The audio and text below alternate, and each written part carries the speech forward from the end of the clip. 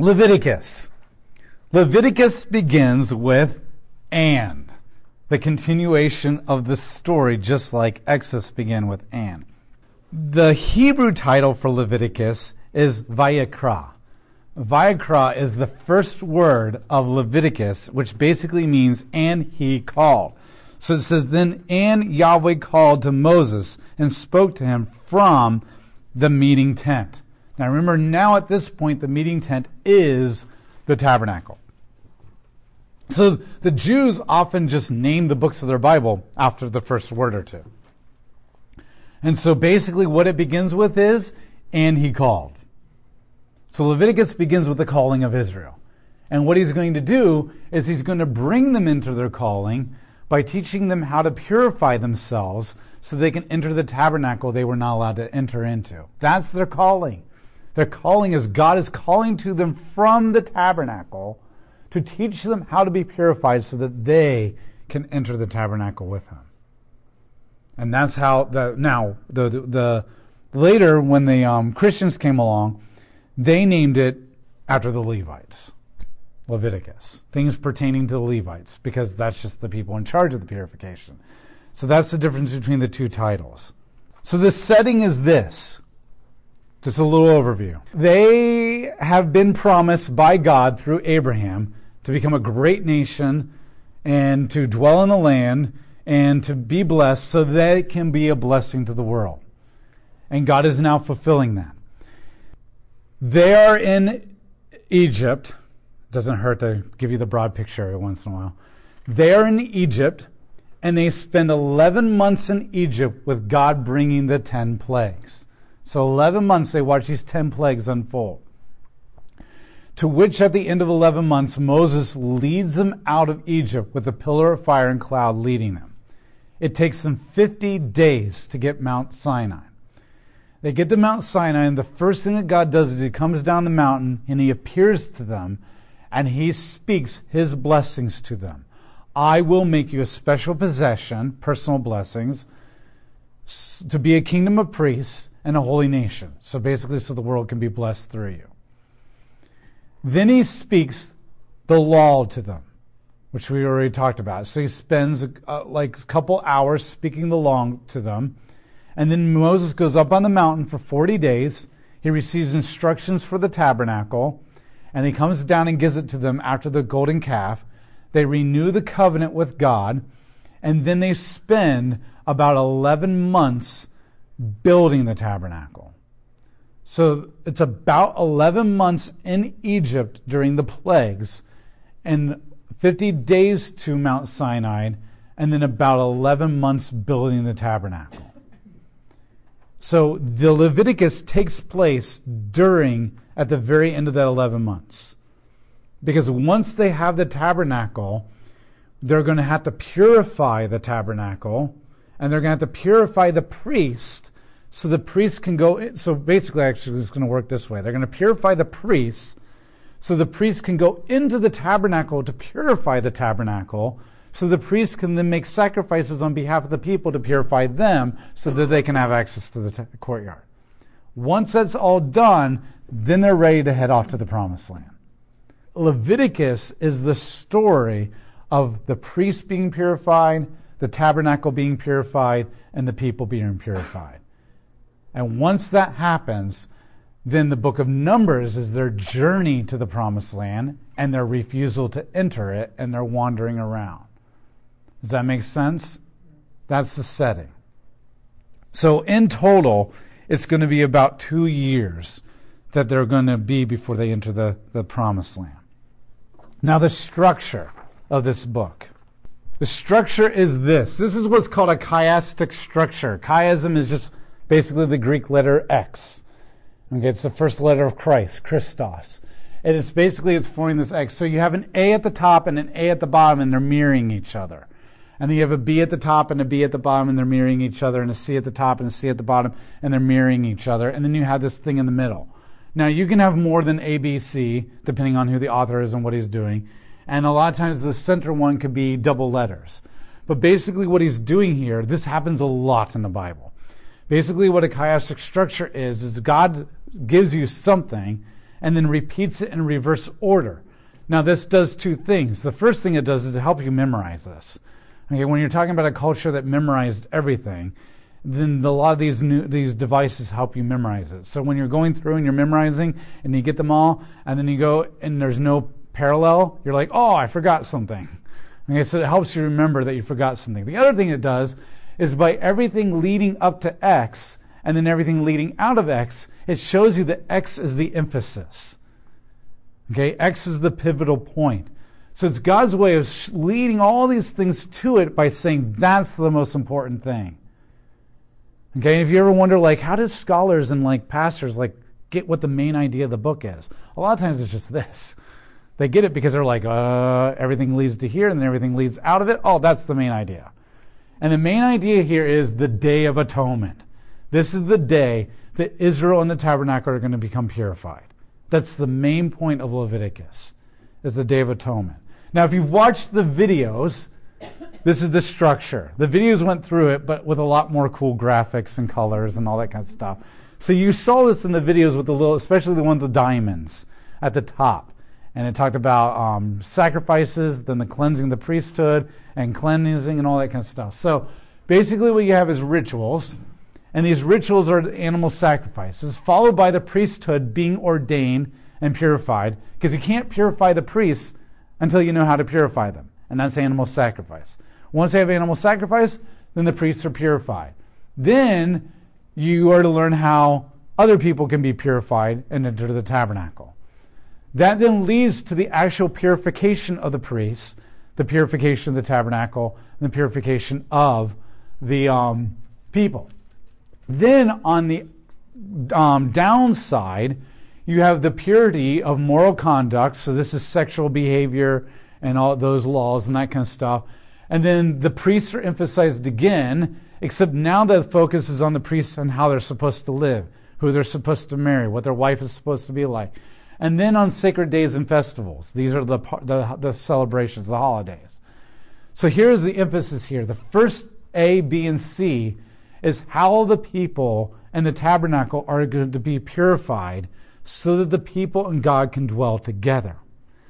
The second half, C, B, and A, is once the people are purified and they leave the tabernacle, how do they live a purified life outside the tabernacle? So this is how do you become purified to get into the presence of God. And then when you're walking out of the doors of the church, so to speak, on Sunday morning, and you're going back out into the life after you've been refreshed and convicted and encouraged by God, how do you then go out and live a purified life? And so this whole book is about purification. This whole book is about purification. So how do you get purified to enter the presence of God? And once you're purified, how do you live a purified life outside the presence of God? Now, part of what A, B, and C at the beginning also does is what happens if you don't live a purified life outside the presence of God or the tabernacle. Then A, B, and C, the first ones, are teaching you how you get purified again so you can go back in. Because remember, this is going to be a continual process. It's not like they just do this one time and they're done. They do it one time to restore Israel to the tabernacle, but then the individuals are going to have to do this on a continual basis. Just like you have to repent on a continual basis in order to receive the relationship with God. So that's the structure. The Day of Atonement is the pivot.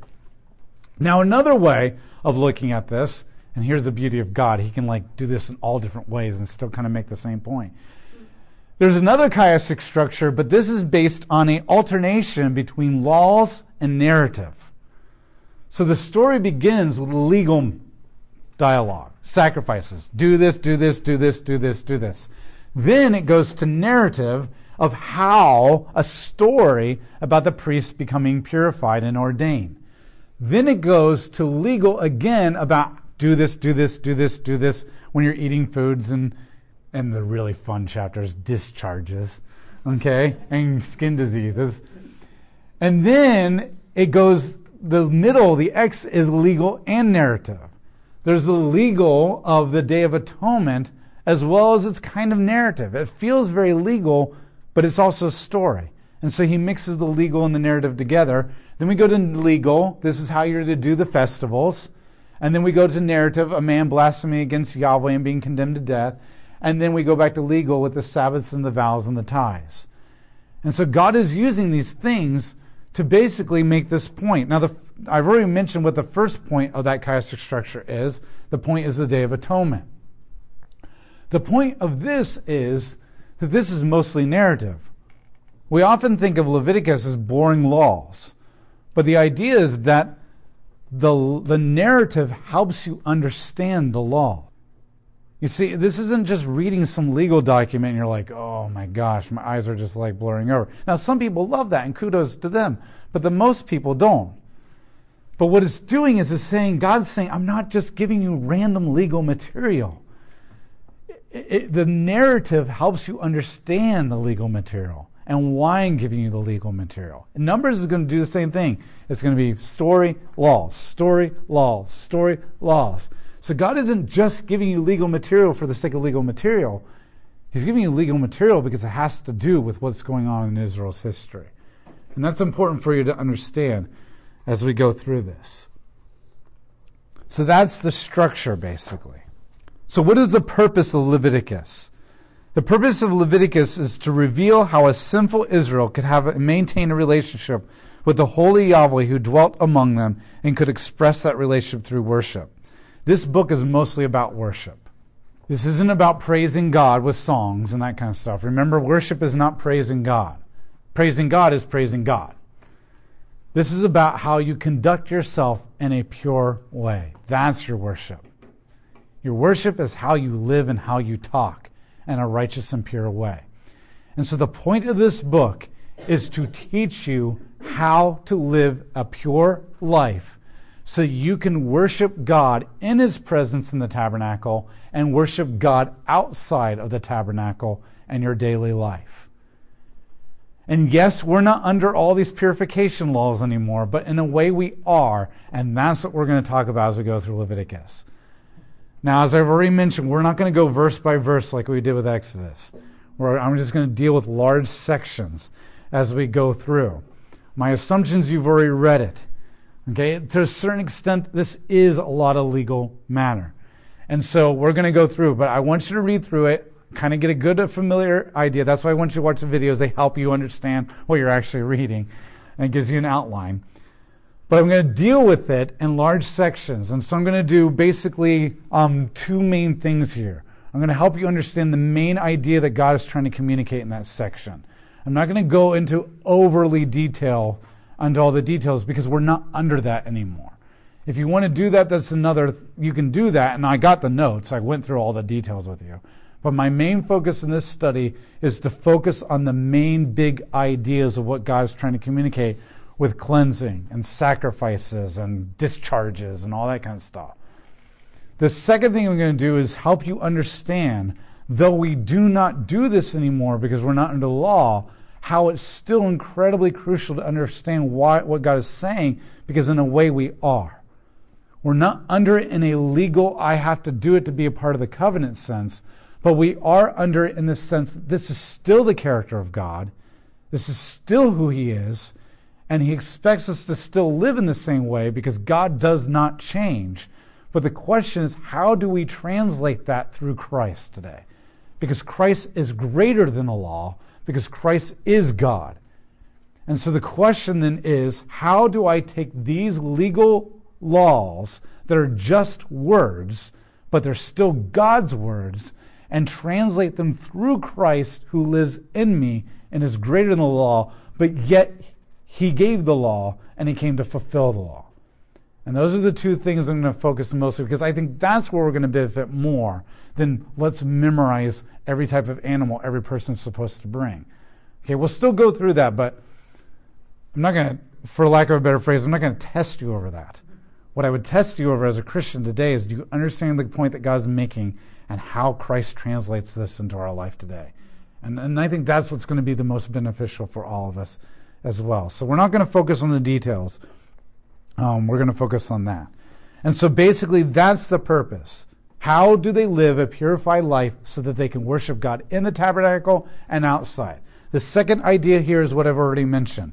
The book of Exodus ends with the fact that they're not able to enter the tabernacle because of their sin.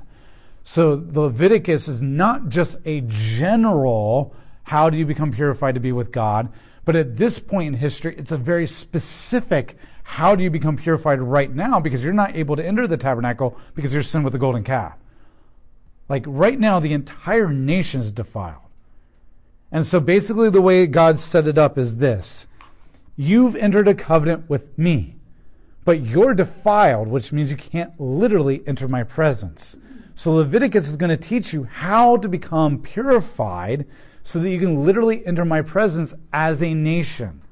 Once the entire nation is purified and they're holy and they're right before God and they can dwell with him, then the Leviticus is how does the individual get purified when they lose their purification. So the whole nation will be purified and they'll be right. But then you, and then you, and then you, and then you might sin in different parts of your life at different times and you'll become defiled. So then what do you have to go through to re-purify yourself to get back into the tabernacle? Because the whole nation doesn't have to go through this again if the whole nation didn't do it. And so those are the two main ideas of Leviticus, a very specific historical event of purifying the nation, and then just general, this is how you become purified as individual people become defiled at different times in their life. And that's the main purpose of Leviticus, of what he's trying to communicate here. Does that make sense? And hopefully this will become clearer and clearer as we go through.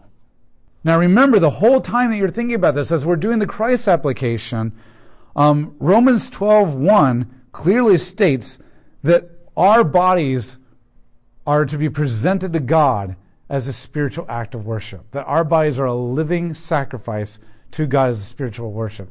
So as we go through this thing, we need to keep that in mind. We're not just purifying the tabernacle. This is about purifying your body. This isn't just about an animal sacrifice to God for sins. This is the fact that you're the living sacrifice to God, so that you can worship God. So what we're going to do is we're going to try to translate this from a tabernacle and an animal to you in your life with God as the temple of God. There are three major themes. There's tons of themes in every book of the Bible, but there's three we're going to focus on. The first theme is the presence of Yahweh. And I know some of this might sound very repetitious, but guess what? We don't remember things very well, and repetition is the hallmark of Jewish literature and the key to learning. And so don't ever tell a teacher we've heard this before, okay? Don't ever tell God that we've heard this before, because then he'll just point to your track record and say, but you're not acting like it, okay? There's a reason things get repeated a lot. So hopefully the repetition will be helpful, and hopefully you'll not be bored. I'm big on synonyms, so I'm not saying the same thing exactly the same way. So, the first purpose is the presence of Yahweh, and we've already talked about this. How does Israel get into the presence of Yahweh? And that is through purification. The main way that God is demonstrating his presence is through the pillar of fire on the tabernacle, because that is where they're going to encounter the presence of God in space, time, and matter. It's a very specific space, the tabernacle, on a very specific time. The Sabbaths, which are weekly, sabbatical years, as well as Jubilee, as well as 7 festivals.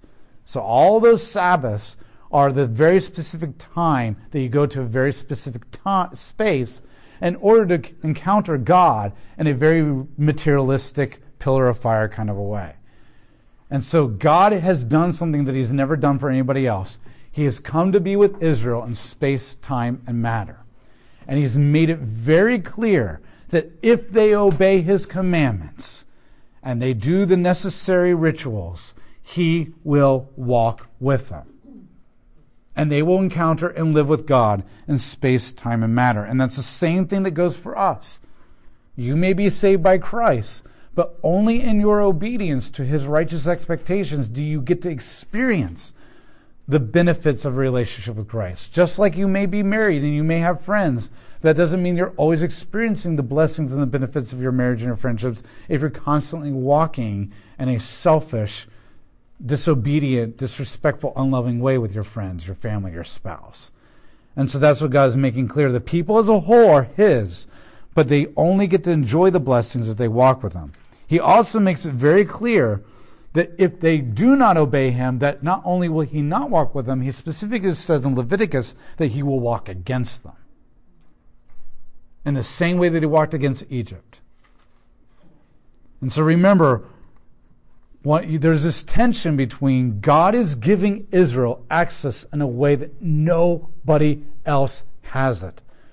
But that does not mean that he's playing favorites with them. Because their access is to be purified so that others can have that access. And if they disobey, they will be punished in the same way that others have been punished. And that's very clear. That's the theme all throughout the Bible. And when you get to the prophets pound that one. Like, did you honestly think that you were God's favorite? Do you honestly think that he would have overlooked all that? Did you honestly watch what he did to all the nations and thought, oh, we're different? And the prophets just pound that one hard.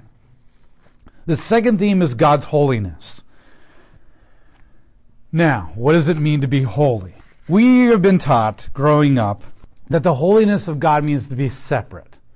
Now, that's true, but that's so narrow and not full enough. I mean, this is the holiness of God. The word separate is not enough. Okay? To be holy means to be set apart. But you have to understand something, that there's what's called the immutable and the mutable attributes of God. Okay? God has attributes and character traits. His attributes are immutable. Immutable is a big fancy theological word that means that you can't get them. They're not transferable. You can't inherit them, you can't gain them, you can't copy them.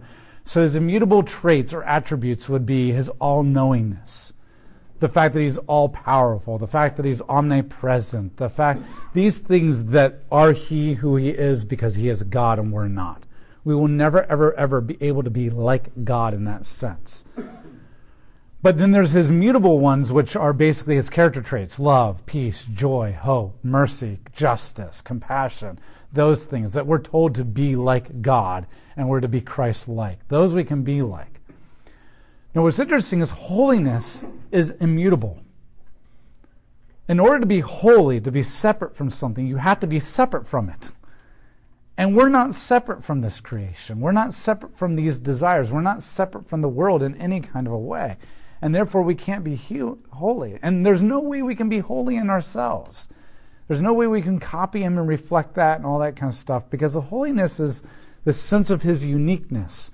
Now, the best way to kind of get this definition is it does mean separate. But when you get to Isaiah chapter 6, you see the seraphim, and they're these fiery angels communicating the holiness and the presence and the scariness and the wonder and the light and all that kind of stuff of God. They got 6 wings, 2 they're covering their feet, 2 they're covering their faces, 2 they're flying, and they're on fire. And they're surrounding the throne of God, and God is on this throne that's like super high up there. And he is on his throne in a temple, and we're told that the train of his robe fills the entire temple. Now you have to understand that the longer your train of a king or a wedding dress is, the more powerful and wealthy you are. Because fabric is not cheap. So the longer your fabric gets, the more of a statement you're saying, I'm all that. So when his robe fills the entire temple, which by the way is the earth, then that gives you an idea of his glory, his power, his sovereignty covers everything. So Isaiah steps into this presence and he comes before God, and his first thought is, woe is me. I am a sinner among sinners. Now the word woe means undone. And if Isaiah was a microbiologist, he probably would say on a molecular level, like being teleported through the Scotty beams you up and you don't reanimize right, like in the first Star Trek movie. Okay? That kind of a woe. Like, I am going to be completely annihilated and undone. I just cease to exist. I am this and that. There's no way I'm going to survive. And once again, God shows his mercy by cleansing his lips and purifying him to enable him to be a tool of God out to the nations. But one of the things that these seraphims are saying are, holy, holy, holy is the Lord God Almighty, who was and is to come. Now, if you think of holiness as separateness, It's not as powerful when these angels are going separate, separate, separate is God. You're like, yeah, no, that's kind of pathetic. Then we typically think, well, holiness is also morality and righteousness. Moral is God. That doesn't seem to communicate it. The holiness does communicate separateness, but in a separateness that you and I can never relate to. The idea that God is so transcendent and so otherly to anything that we could ever comprehend, that he is absolutely unique and unfathomable, and nothing in creation.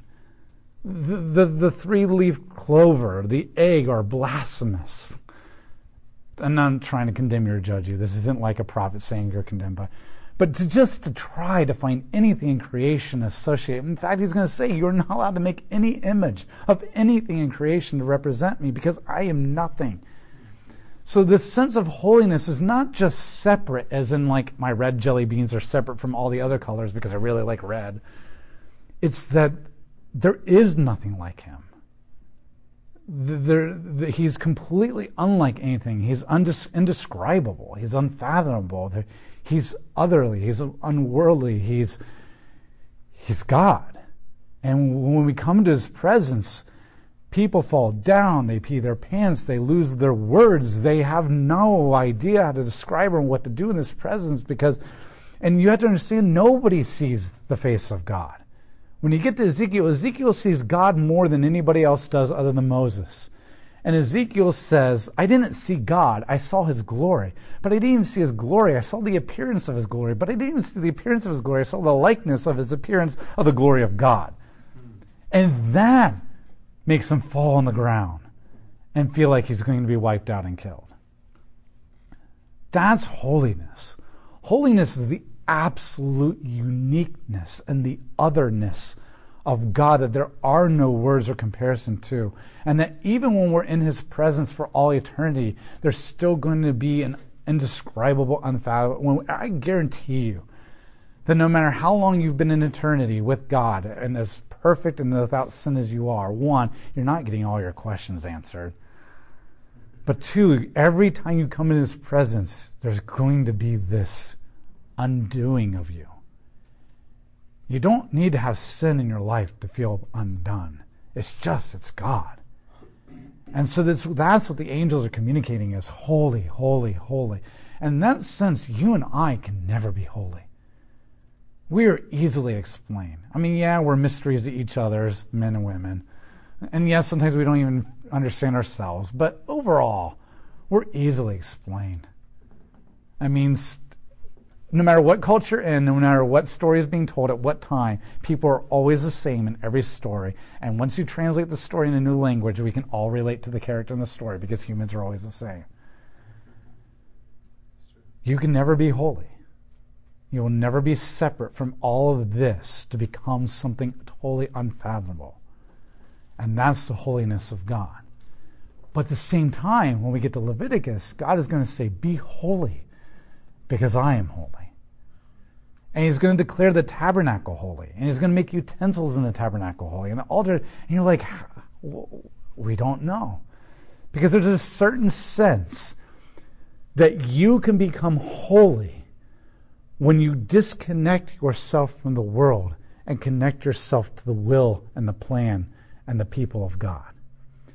That you cannot be holy by acting like him, like being kind and compassionate. Lots of people can do that. Even without the Holy Spirit, lots of people can be compassionate. Lots of people can calm their anger down and da-da-da-da. But the only way you can be holy is when you detach yourself from this and attach yourself to God. And by the fact that you now become a part of him, you now are in his holiness. And you are holy in the fact that you're used by God for holy purposes. And now you become holy because he's going to use you in a way that is completely unfathomable and unique and indescribable to anything that the American dream or the world or your parents or government could ever, or your boss or your company or you in your own dreams could ever imagine yourself to be used. Because there's nothing new under the sun.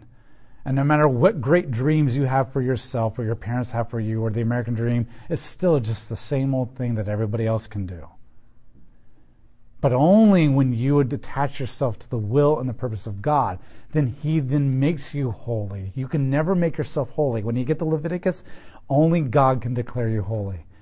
And then He uses you in unfathomable ways. And that's how you become holy. Now, how do you then show yourself to be holy? And that's through your righteous acts.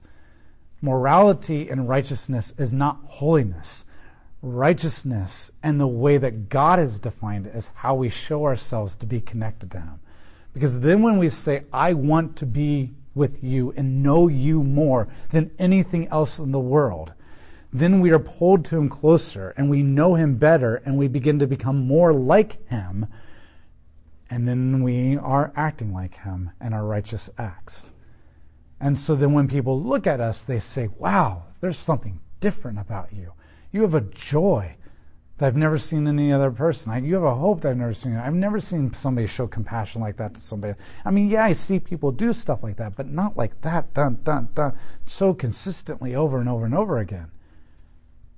It's because you have now been claimed by God, who is holy, and you become holy. Now, that's still just a drop in the bucket of probably what holiness means. But that's what holiness means. And over and over again, this is about God being so holy that they can't enter His presence or they will die. So the other thing I want you to understand as we're going through this book is like all the things that they have to do just to get into the presence of God. They don't even get to go in the Holy of Holies. Most of the people don't even get to go into the holy place. This is just to get into the courtyard. And they had to do this and this and this and this and this and this and this and this, and you're like, oh my gosh. And for those people who are not detail oriented, your head's really spinning. Just to get in the presence of God. And so one thing I want you to keep in the back of your mind is like, don't let your head spin in the details. Praise God that Christ has done all those details for you. That's the thing we need to look at. Is that all these details have been accomplished perfectly to the letter of the law through Christ. And I want you to understand something, that we tend to take things for granted. That we actually get the Holy Spirit to live inside of us, and we actually have Christ through the cross. And we take that for granted. And hopefully going through Leviticus will help you understand all the things that they had to do just to see the pillar. And yet you do nothing, and you have Christ and the pillar actually in you. And so don't glaze over on the details. Praise God that you don't have to do those details, and yet you have greater access. So let that sink into you. And so that's what God is communicating here. So basically the idea is that the tabernacle and the people have to be purified.